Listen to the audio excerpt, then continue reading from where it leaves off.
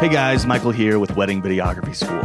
If you're looking for a solid and reliable contract that you can feel good about sending to your clients, look no further than the WVS contract, crafted by a licensed attorney in the state of Colorado. It might just be the best contract for wedding videographers in all of North America, or even maybe the world. Hard to know. Regardless, if you're unsure of whether the contract you're using right now is good enough, go to weddingvideographyschool.com right now, enter the password podcast, and start protecting yourself and your business today.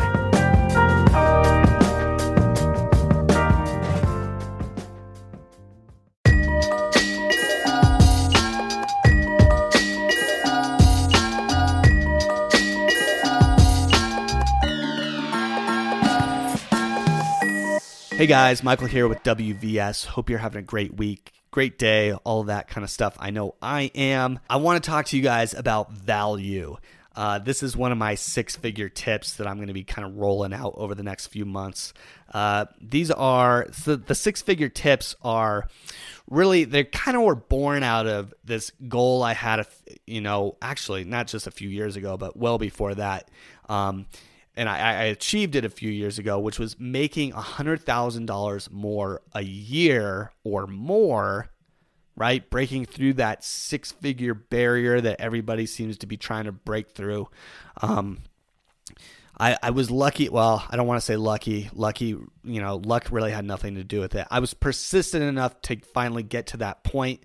And after I did that, I was kind of reflecting on some of the lessons I'd learned, over the long journey towards that goal being achieved, and kind of like trying to figure out what are the things that really helped me achieve that goal. And one of those things is this concept of value, right?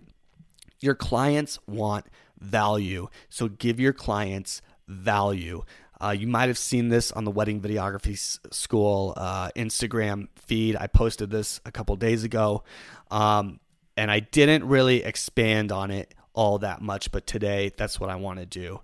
I will say this: clients will pay more for convenience and perceived value, okay? They don't want to be nickeled and dimed. Honestly, when I say that, I'm kind of talking to people that use an a la carte pricing method or do a lot of upselling, right? Have like a really crappy base package and then like rely on add-ons to like sell and make money.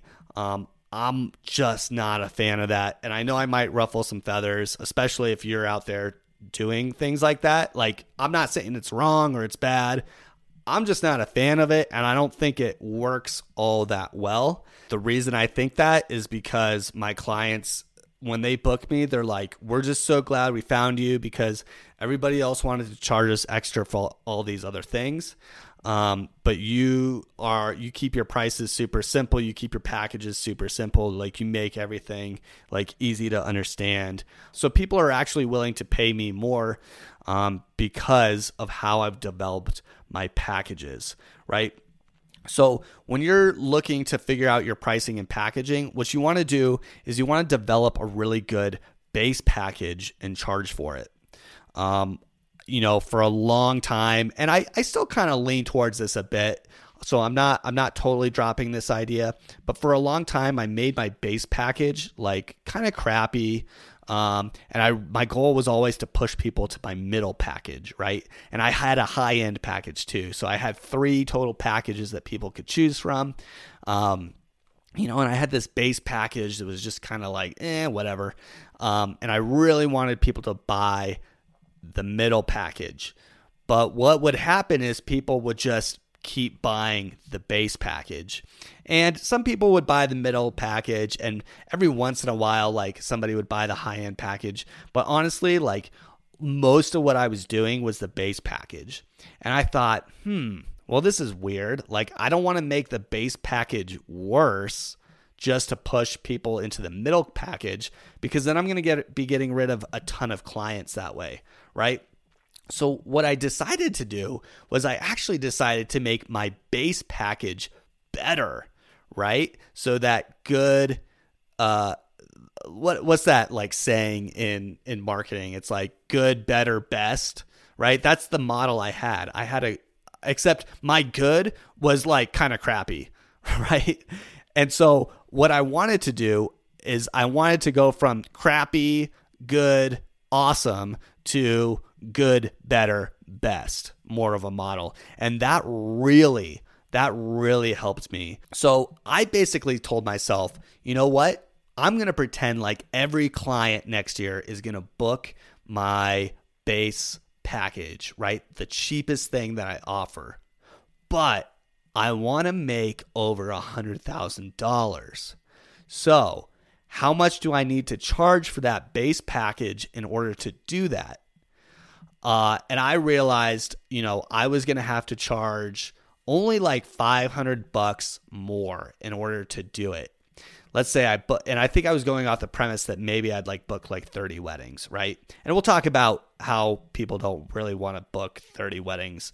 I mean, I do, but a lot of people don't. And I'll kind of talk about that in a minute. But when you develop your package, I say do this. Make a really awesome base package, right? And just bet on 90% of people booking that. And then from there, you're going to know exactly what you want to charge, right? Because you're going to say, here's how much money I want to make this year. If your goal is to make $100,000, and you're willing to shoot 30 weddings, all you have to do is divide 100,000. I'm going to do it right now with my calculator by 30, right? So you need to charge $3,333 per base package, right? And you're going to hit your goal.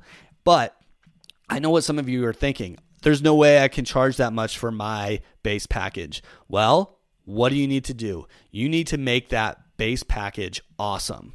And if that means taking your premium package away, taking your mid-level package away, right? Maybe you only have one package. I'm not against this idea at all either. Maybe you only have one package and that's the only thing that you sell, but it's it's $3,333, right? For example. Fine. Go out there and shoot that 30 times. And guess what? You're going to make $100,000. And it's totally doable. The way you get 30 people to book you is to make that base package awesome. People are going to be willing to pay you a little bit extra. I know you probably have competition out there that's like, oh, I start at $2,500. Come book me. But guess what? Those people at $2,500, I can almost bet you, I don't know where you live. I don't know your exact circumstance, but I can bet you that they're probably charging extra for add-ons or upsells or travel or whatever. Quick note about travel. One of the things that I do is I actually keep a few different versions of my price sheets. So for example, I have a price sheet that already includes travel, right?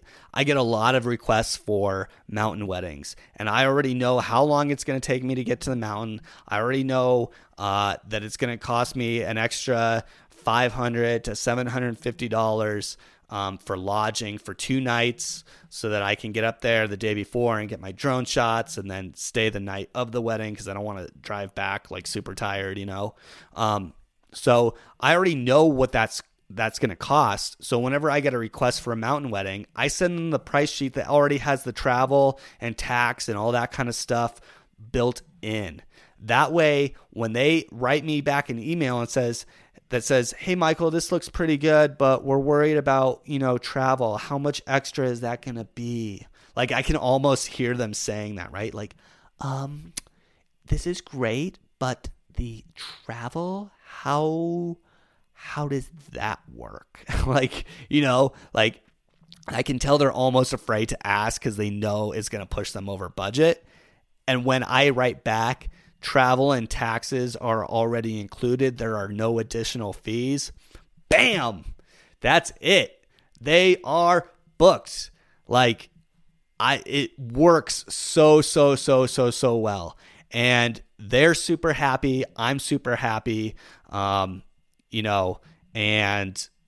life is good at that point. And I can't tell you how many times people have booked me because I make my packages super simple and include a bunch of stuff and don't try to do the a la carte things.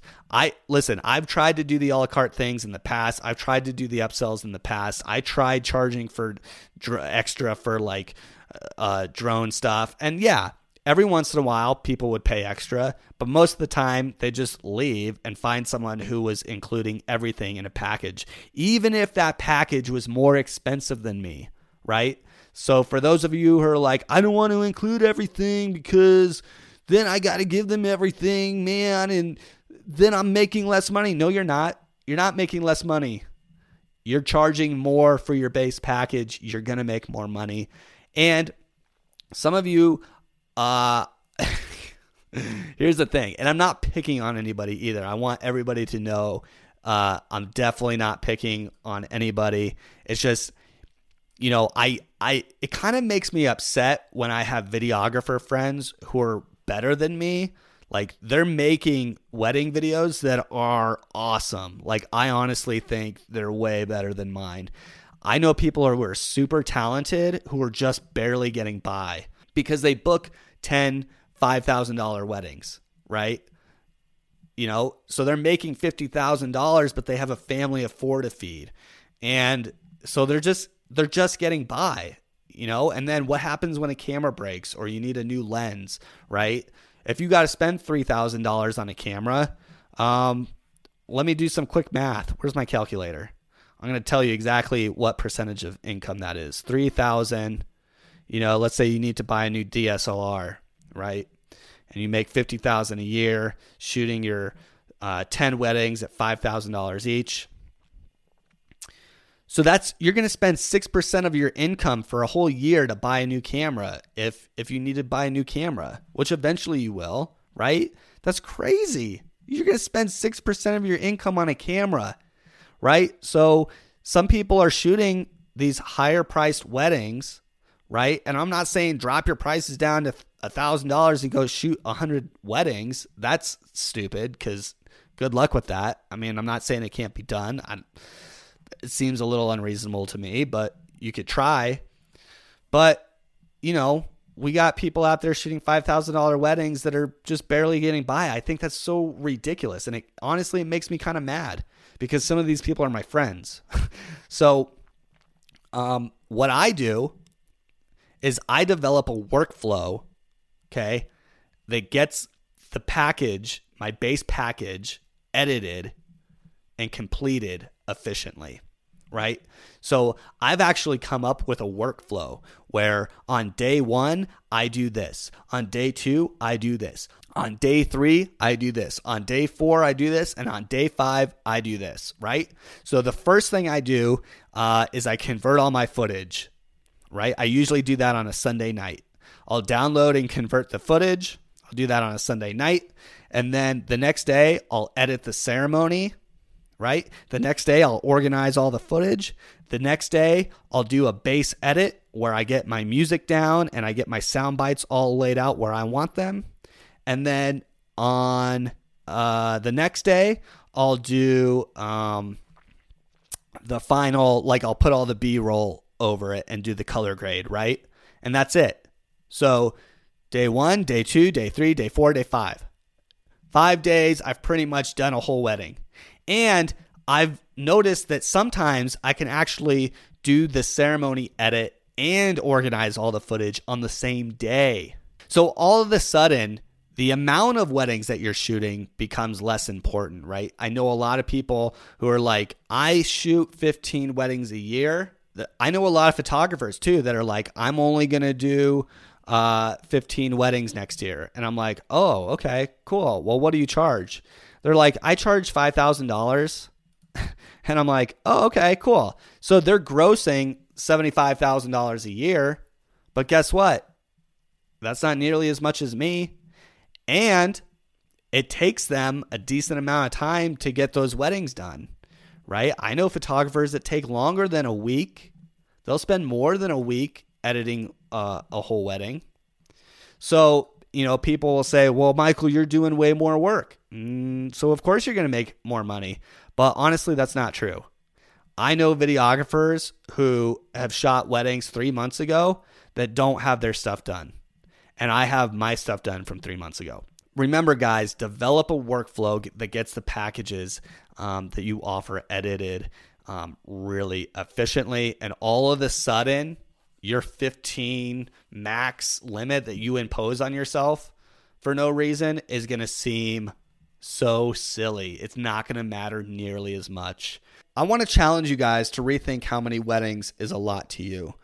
One of the things that this kind of comes up at every wedding during mealtime where I'm chatting with the photographers. They'll always ask, how many weddings are you doing this year? And, last year I did 36 weddings. And their mouths always kind of like drop open, like, oh my God, how do you do 36 weddings? That's crazy. And I'm like, I got a really good workflow, so I can typically get a project done in about a week. Of course, they add up over the summer, so I'm not delivering those projects to my clients within a week, but the actual amount of time that it takes me to do a project is a week.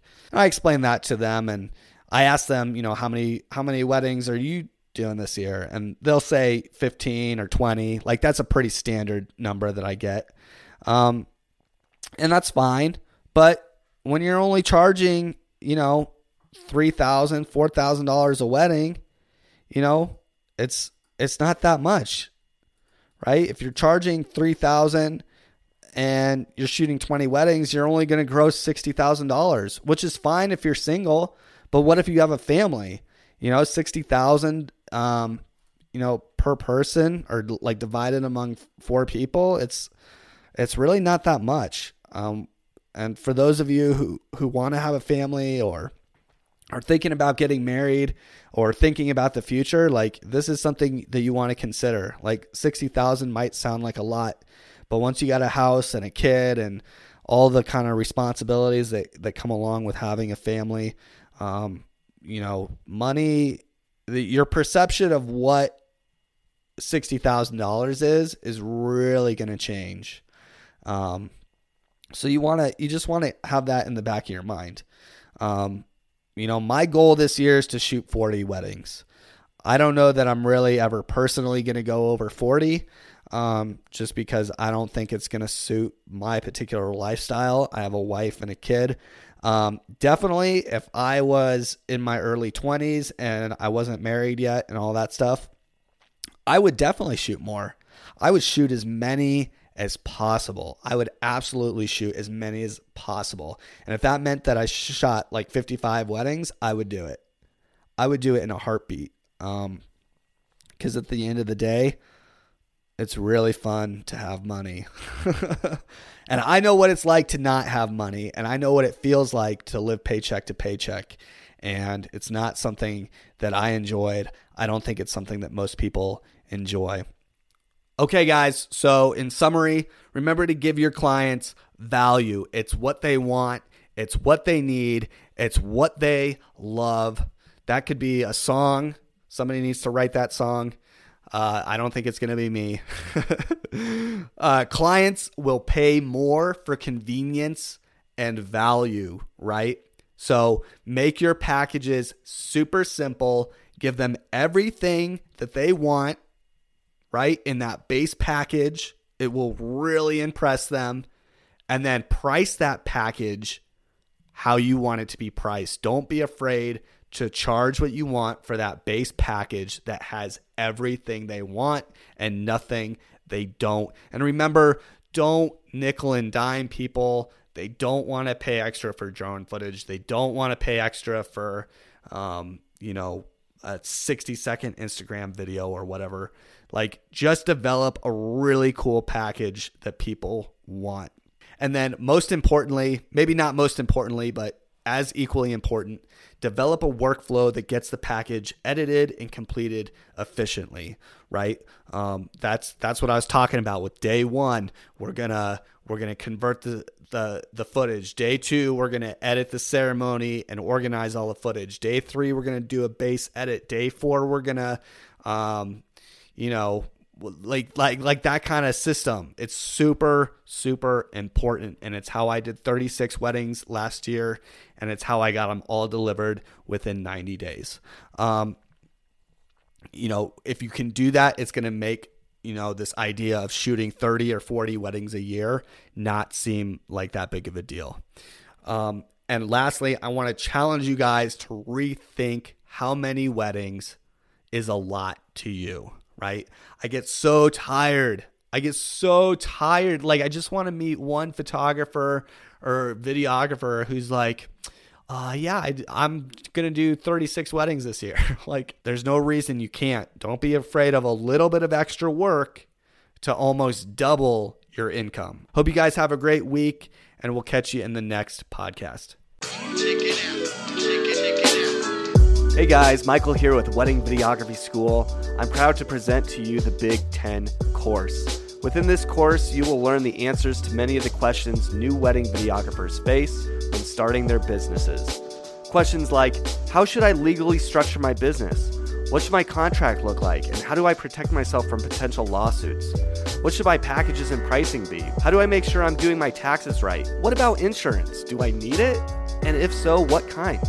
How do I book new clients and get them to rave about me? And how do I manage all of the invoices, deposits, and contracts for my clients? It seems like a lot of work.